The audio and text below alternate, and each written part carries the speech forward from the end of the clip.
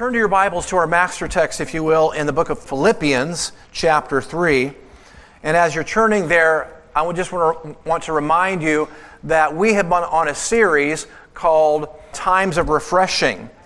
And we've been talking a lot about pruning, God's methods of pruning His people. So the master text that we're about to read is a little long, 15 verses. So if you will, if you've got Philippians chapter 3, if you found that, stand up with me and let's honor the reading of the Word of God. So a little bit of a lengthy one, so bear with me as I read. Finally, brothers, rejoice in the Lord. It is no trouble for me to write the same things to you again, and it is a safeguard for you. Watch out for those dogs, those men who do evil, those mutilators of the flesh, for it is we who are the circumcision, we who worship by the Spirit of God, who glory in Jesus Christ, and who put no confidence in the flesh, though I myself have reasons for such confidence. And he goes on to talk about his pedigree, that he could take confidence in the flesh if he chose to. If anyone thinks he has reasons to put confidence in the flesh, I have more. Circumcised on the 8th day, of the people of Israel, of the tribe of Benjamin, a Hebrew of Hebrews, in regard to the law, a Pharisee, as for zeal, persecuting the church, as for legalistic righteousness, faultless. But whatever was to my profit, get this, I now consider loss for the sake of Christ. What is more, I consider everything a loss compared to the surpassing greatness of knowing Christ Jesus my Lord, for whose sake I have lost all things. I consider them to be rubbish, that I may gain Christ and be found in Him, not having a righteousness of my own that comes from the law, but that which is through faith in Christ, the righteousness that comes from God and by faith. I want to know Christ and the power of His resurrection, and the fellowship of sharing in His sufferings. You didn't want to hear that part, did you? Becoming like Him in His death, and so somehow to attain to the resurrection from the dead. Not that I have already obtained all this, or have already been made perfect, but I press on to take hold of that for which Christ Jesus took hold of me. Brothers, I do not consider myself yet to have taken hold of it, but one thing I do, forgetting what is behind and straining toward what is ahead, I press on toward the goal to win the prize for which God called me heavenward in Christ Jesus. All of us who are mature should take such a view of things. And all God's people say, Amen. Go ahead and have a seat. I know that was a little bit of a lengthier master text, and we're going to come back to that here in just a little while and elaborate on some of those points. But if you'll bear with me, I'm going to get into some other things and then circle back around to that master text. So in that picture that you see there on the screen, I chose that on purpose because the art of sculpting is a really amazing art to me. You know, I grew up when I was a younger kid, before I discovered music. Up until about the age of 14, when I began playing music, I was an artist. And I was progressing pretty well. I was getting pretty good. And then I abandoned that after I started playing guitar. So I have a great appreciation for artistry. But one thing that I never tried before is sculpting. And I just find that an amazing form of art. Because see, in order for the artist to produce such a grand work of art, he has to chisel away everything that doesn't look like what he has in mind. And see, when you're painting a picture, you can just begin painting what you have in mind. You don't have to chisel away anything. But with the sculptor, you have to chisel away everything that doesn't look like what you have in mind. And folks, I hope you understand the analogy. This is exactly what God is in the process of doing with you and me every day, even right now. Chiseling away everything that doesn't look like Christ. But in order to be shaped by the Master, we have to submit to that chiseling process. And if we continue to submit to that chiseling process, then the final outcome will be something beyond what you could have imagined. something a bit like this. Look at this sculpture right here. Now, I don't know how well you can see that, but that is the mother, the Mary of Jesus, with his dead body after he'd been crucified on her lap. And I just want you to look at that, the fabric of her gown there, and just the amazing and just so lifelike, perfect detail in a sculpture. An artist had to peck away and pound away every little thing that doesn't look like that fabric that's hanging off her lap there. I just think that it's mind-blowingly amazing art. Now, by the way, we have a couple of young artists in our congregation, Lily and Samara, who are just wonderful artists. And if you've ever seen any of their work before, they're not sculptors that I know of, but they're wonderful drawers and painters.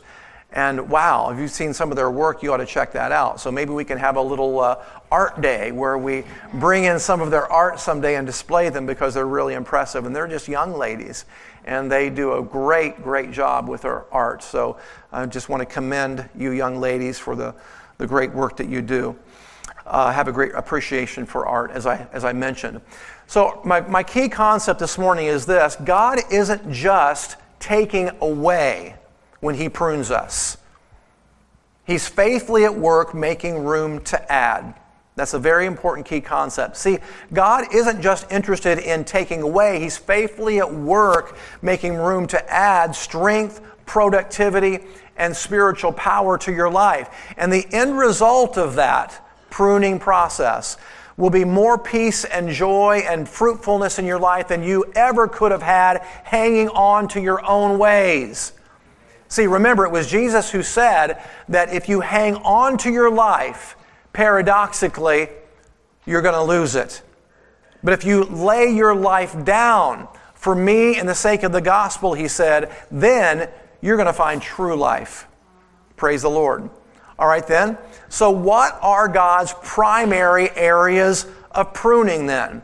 Well, last week we looked at pruning through unjust treatment and how to respond when people treat you unjustly, and how to see that and respond to that as if it was pruning from the Lord, and how to respond appropriately.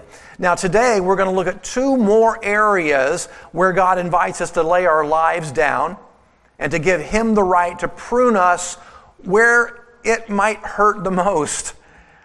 But before I do that, I want to say this. In this series we've been talking a lot about pruning, so it might seem that like there's a lot of bad news in this series because we've been talking about pruning, and pruning involves some discomfort.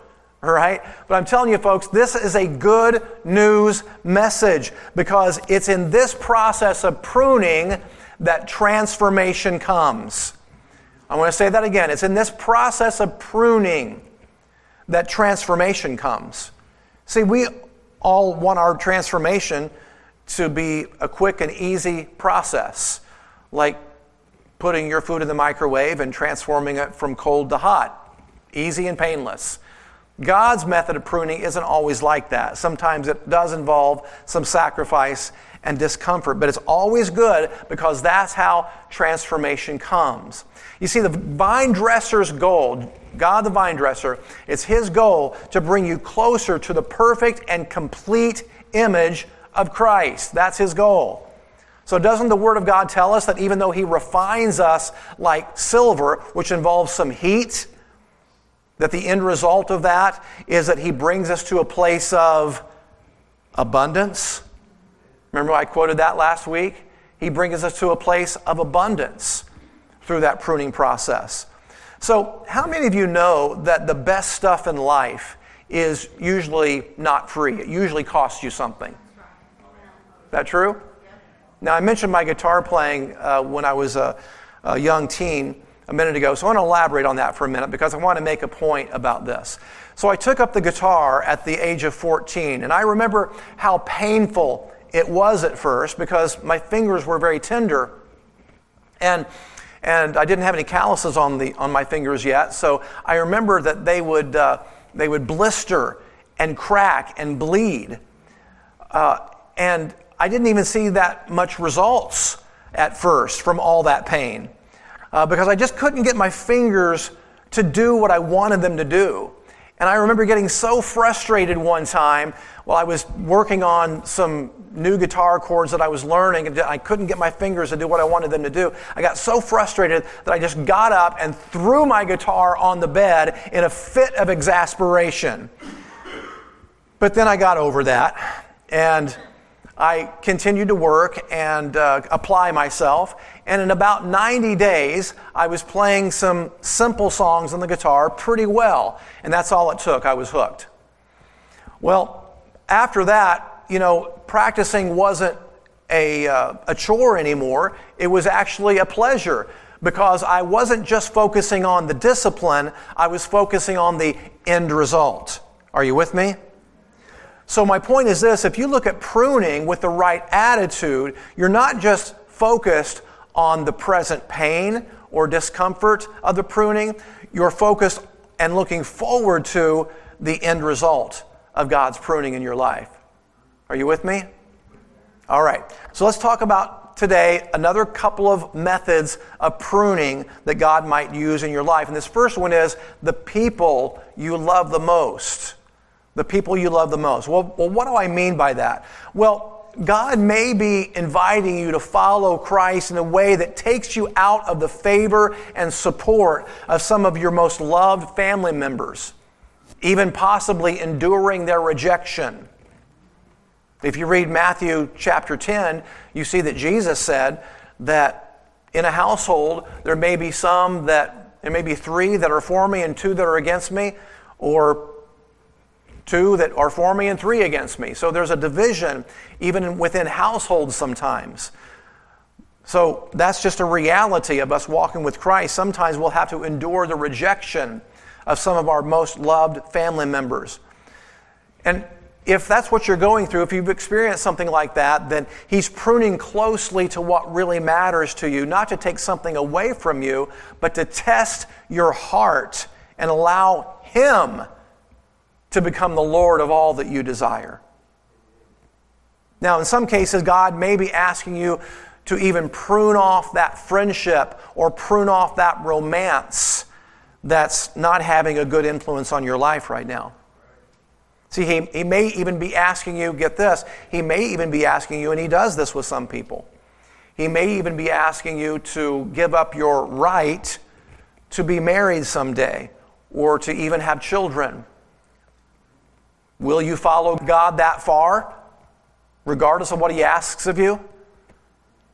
See, biblically, we see this type of pruning play out in the life of Abraham, where his son Isaac was concerned. You remember that Abraham had been asking for and believing God for a son for 25 years. 25 years he stood in faith for Isaac. And then Isaac finally came. He finally had his miracle son. But then a few years after that, God asked him to do something very difficult, asked him to sacrifice his miracle child. You remember that? So had Isaac become an idol to Abraham? We don't quite know. The text doesn't tell us. Did he love Isaac more than he loved the God who gave Isaac to him?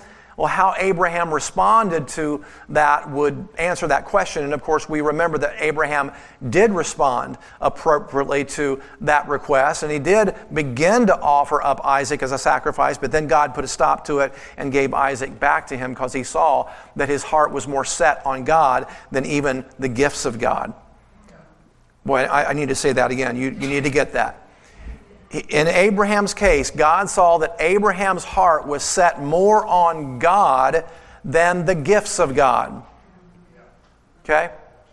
And I just love, this is a side note here, but I just love how the Scriptures describe Abraham, that he was confident that even if he went through with a sacrifice, that God was going to raise Isaac back up, because that was God's promise to Abraham, and Abraham had faith in that promise. So he was willing to go through the sacrifice if that's what it took, because he knew that, okay, if I sacrifice him, then God's just going to raise him back up, because this is God's promise to me. And he had faith in that.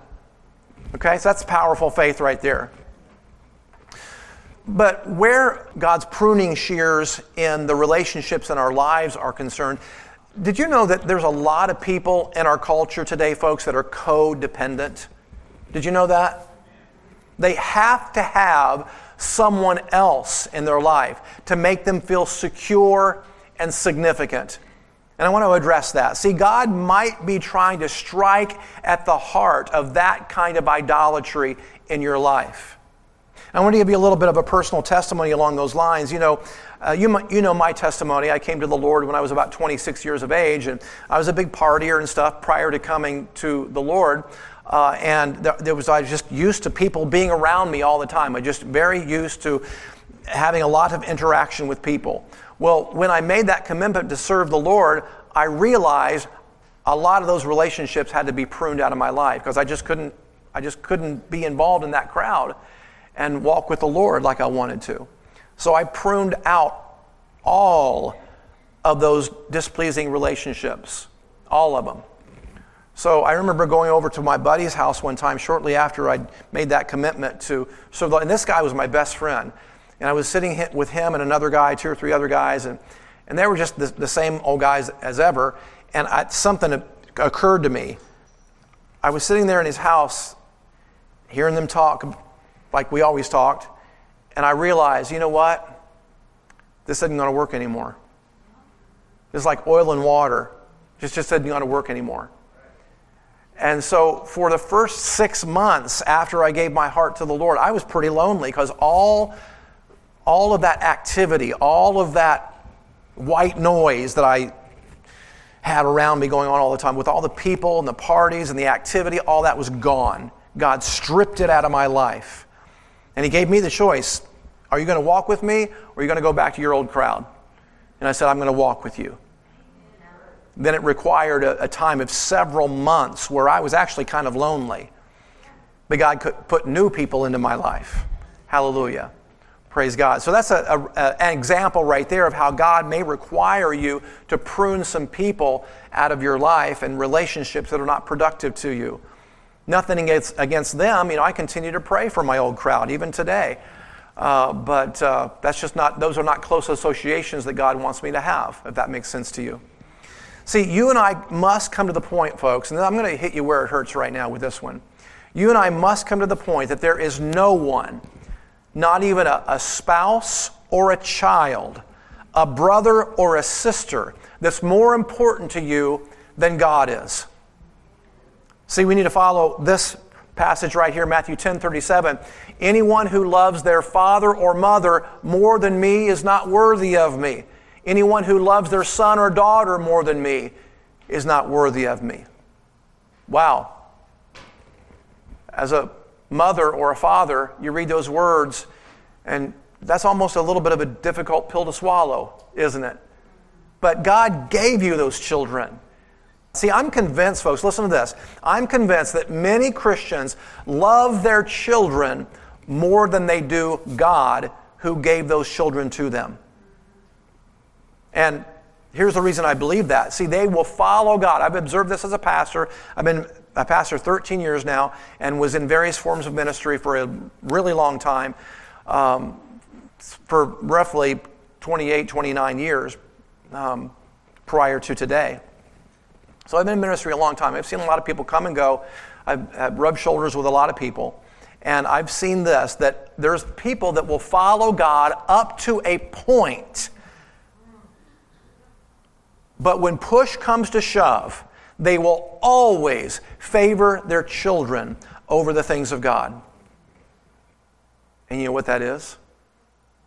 It's idolatry. It's idolatry.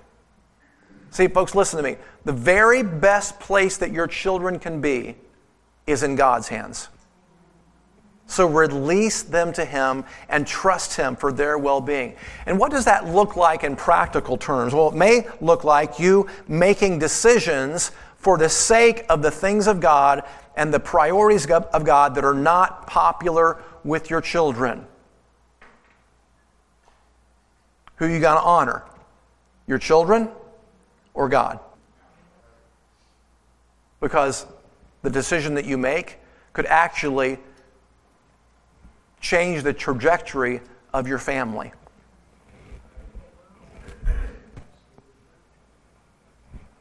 For example, maybe your family loves to go to movies or watch certain TV shows, and then you get a conviction. No, you know what?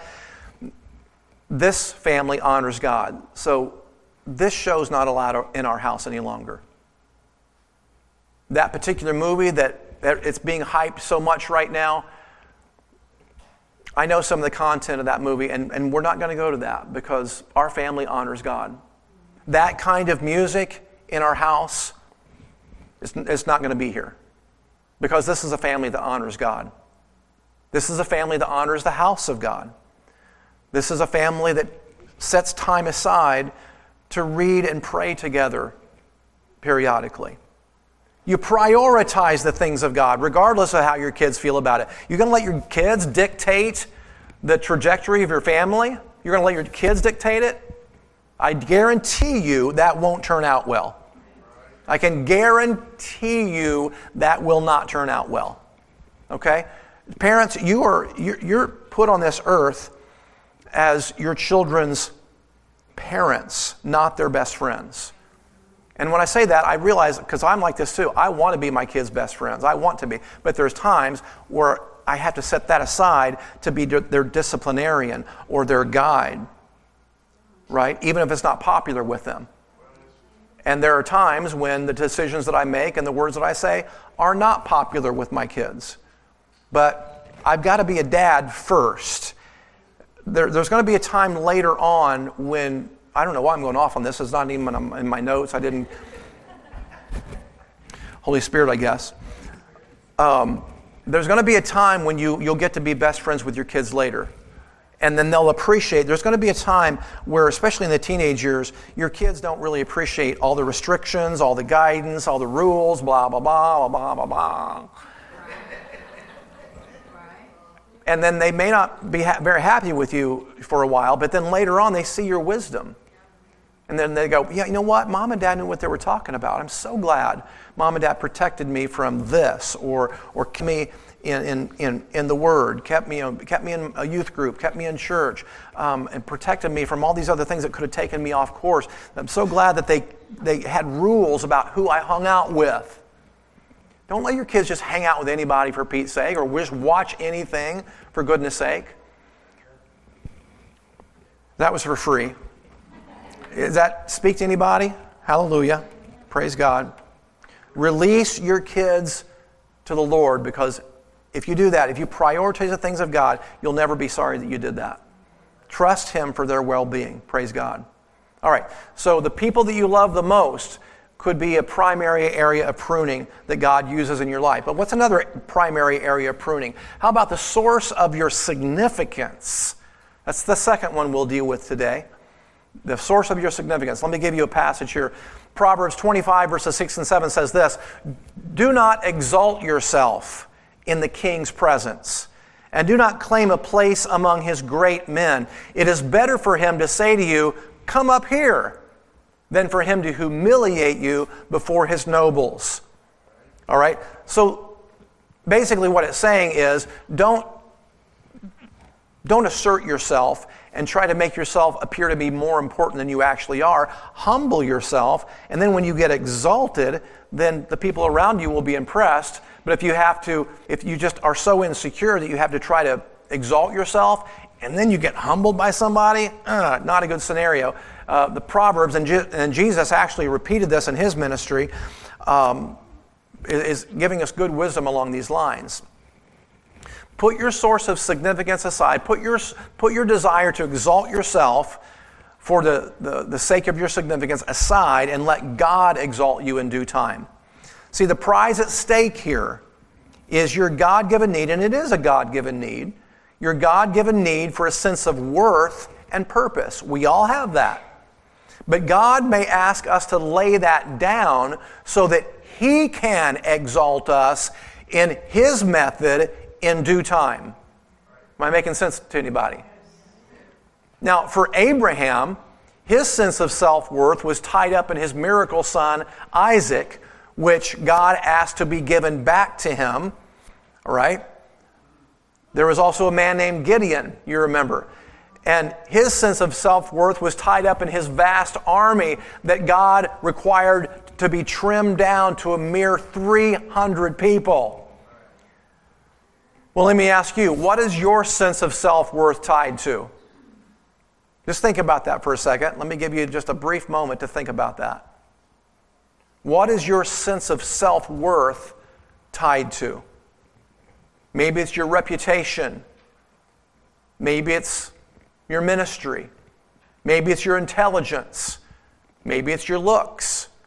God may take aim at some of those very things so that what is left behind is a sense of self-worth that's tied only to Him.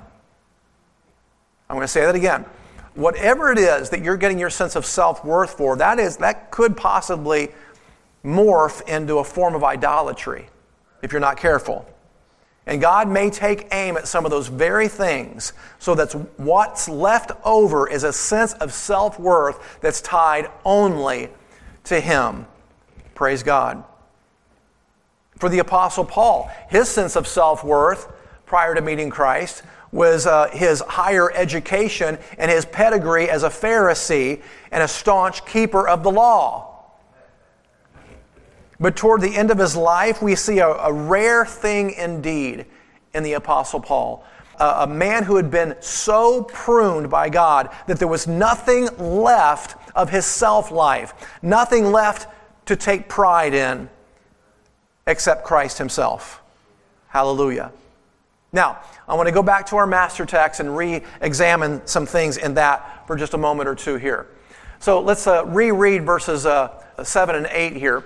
But whatever was given to me, I count as loss for the sake of Christ. More than that, I count all things as loss compared to the surpassing excellence of knowing Christ Jesus my Lord, for whom I have lost all things. I consider them rubbish that I may gain Christ. Here's the words of a thoroughly pruned man. Now, you may be thinking, well, sure, a spiritual giant like the Apostle Paul can lead a life of radical pruning, but is that what God requires of me as well?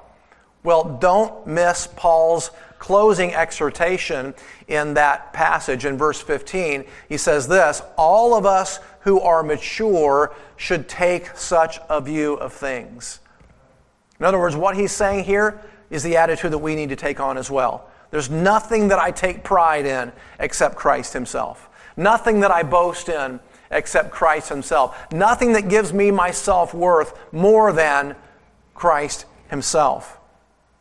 And if you're willing to follow Christ that far, folks, if you're finally so surrendered to Him that everything that you tend to take pride in, even some worthy activities and goals that are not sin, if you're totally submitted to Him in that way, then what's left over is a person that's ready to bear extravagant fruit for the kingdom.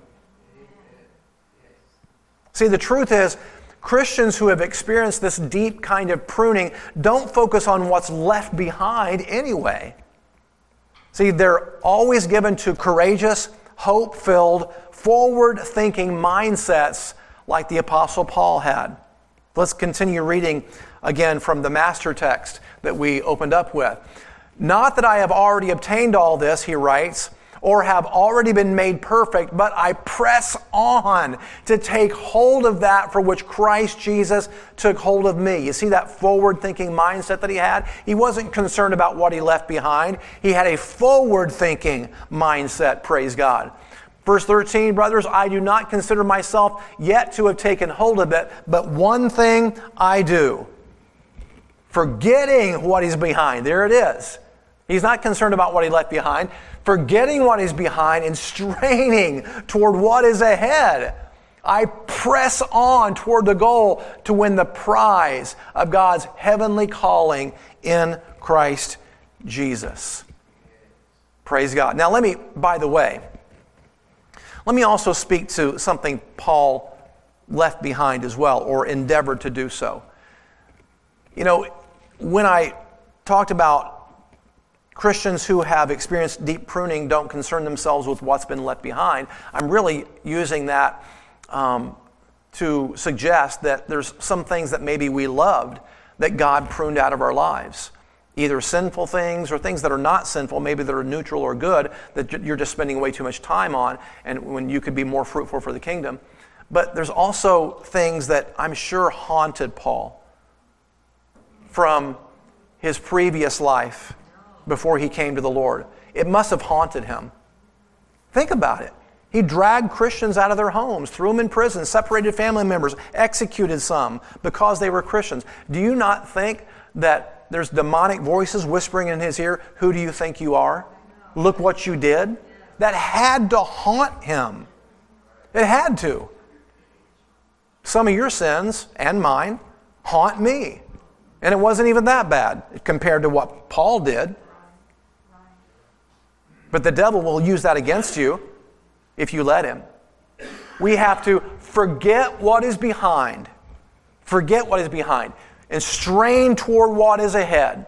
And press on toward the goal to win the prize of God's heavenly calling in Christ Jesus. Folks, some of your betrayals and hurts, because I addressed that earlier in our ministry time. Some of your betrayals and hurts, you have to forget what is behind and strain toward what is ahead and press on toward the goal to win the prize of God's heavenly calling in Christ Jesus. God is faithful. He will use those betrayals, those hurts, whatever it is that you've been through, and we have all been through stuff. He will use that because He's faithful to weave into the fabric of your life and create something beautiful and fruitful for the kingdom. Praise God. So even the stuff that we would love to go back and change in our past, it's actually because God is so faithful, forged us into the person that we are today, bearing fruit for His kingdom. I don't think you're excited enough about that point right there. Isn't that good news? Hallelujah. I think back on some of the junk I experienced growing up as a kid that I had no control over. I was somebody else's collateral damage. And if I had my druthers, I'd go back and change that because some of that affects me as a person today. But you know what it does for me? Listen to me. You know what it does for me? It keeps me broken before the Lord. Because I realize that there's brokenness in me. I realize that there's weak areas in me that are a result of how I was raised. There's propensities in me that are not good, that are sinful, because of the way that I was raised, that if I'm not careful, can affect my present. But you know what it does? It keeps me humble before the Lord and totally always seeking Him for His help. Lord, help me in this area. I know I'm broken. You know, Stephen Curtis Chapman has a great song that says, "We're all broken." We're all broken, including your pastor. We're all broken. We all bring our brokenness to the table and allow God to take those broken places and heal them and use them for His glory. Isn't He wonderful? Just take a praise break for just 5 seconds here. Hallelujah. Praise God. All right, so coming down home stretch here. All right, so how are you going to respond to the vine dresser then? See, how you respond to the shears of the vine dresser makes all the difference in your destiny. Makes all the difference in your destiny. You know, you have the right, ladies and gentlemen, to cling to whatever you want to cling to, right? And justify it for a number of reasons. You know, sometimes people cling to things that are even good or neutral. They don't even have to necessarily be sinful. People cling to things that are neutral or good that God may be trying to prune out of your life or prune back in your life because they're way too much of an emphasis in your life. Sometimes, honestly, God even has to prune back ministry in some people's lives because it crowds out their intimate time with the Lord. They're working way too hard for Him, but not spending nearly as much time with Him. Does that make sense? Okay? Sometimes God even has to prune ministry for certain reasons. I was saying last week that God has been at work pruning back my TV time. And, you know, I don't watch questionable stuff. I don't watch a trash TV. I don't watch sitcoms and, R-rated movies and junk. I just don't watch that stuff. But, I'm probably spending a little bit too much time watching even educational and inspirational things on YouTube and Andy Griffith and, some of my favorite things, right? So even though I don't watch questionable stuff, God is dealing with me about even the time I do spend watching TV, and He's chosen to prune that back some so that I can bear even more fruit and spend my time in more fruitful endeavors. See, if I were to just justify my TV watching time and cling to it selfishly, then I'll never know what God has in mind for me. Right? I think whatever it is that God has in store for me is far better than my TV time anyway. Wouldn't you agree with that? Praise God. So this is kind of a key concept right here for you too. Our loving Heavenly Father is looking for vessels that are emptied of self so He can fill you with Himself. Man, I want to say that again. Write that down in your bulletin. Our loving Heavenly Father is looking for vessels that are emptied of self so that He can fill you with Himself. And I'm telling you folks, listen, I saw a road sign one time that said there is no one so empty as the one who is full of self. Hello. There's no one so empty as the one who is full of self. So God is wanting you to be emptied of self so He can fill you with Himself. And in His presence, there is fullness of joy and fruitfulness and productivity for the kingdom and healing for you and your family. Not just physical healing, but emotional healing as well. Praise the Lord. All right. I'm going to end with this right here. A familiar verse from Jeremiah 29:11, but I want to put a little bit of a different spin on it this morning for you. It says this, "For I know the plans and thoughts that I have for you, says the Lord, plans for peace and well-being and not for disaster, to give you a future and a hope." Well, why do I want to end on this? Because, again, as I said in the early part of my teaching, this whole series that we've been on, when we've talked about John chapter 15 and the pruning process that the vine dresser takes us through, may seem like a lot of bad news because, once again, pruning involves discomfort. It's uncomfortable to let go of certain things that you enjoy, or that,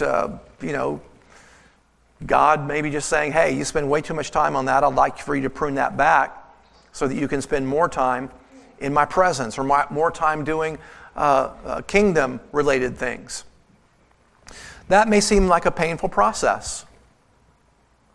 Another area as well. I've spent many years of my life, I was somewhat of an athlete when I was a young man, and then a lot of that discipline carried over into my adult life with I really loved to stay in shape and that sort of thing. I developed a love for that, which seems like really strange because working out hurts sometimes, and people that say, you like working out, and it's like, that's weird. But yeah, I just really developed a love for it, and I pruned that way back when I first started serving the Lord. I was spending like 15 hours a week in the gym. Seriously, 15 hours a week. And the Lord immediately put His finger on that and said, you can't do that anymore. You can't put that much emphasis on your physical body. That thing that's decaying away, you can't take it with you. You can't put that much emphasis on your physical body. So I pruned that back. But, so I wasn't spending nearly that much time in the gym anymore. And as the years have progressed, God's pruned it back more and more and more and more and more. Now, I still think for health reasons, that's still a good idea to exercise. But to put the kind of emphasis that I was putting on it for carnal and superficial reasons, God said, nope. You can't do that. So anyway, there's a whole lot more I could say about that, but God may put His finger on something that doesn't seem wrong to you, but for you, It may be keeping you from greater productivity for His kingdom and greater intimacy with your Father. Is this making sense? Okay, praise God. So, if God is trying to prune you, if He's trying to prune something out of your life today, just submit to that process. It's going to be great when you're on the other side of it, I promise. Praise God. Amen. Thank you, Lord, for your goodness.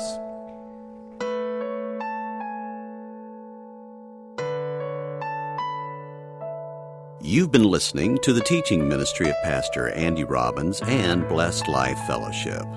For more teaching and ministry resources, go to the church website at www.blessedlifefellowship.org. Thanks for listening, and may God's grace and favor shine on you.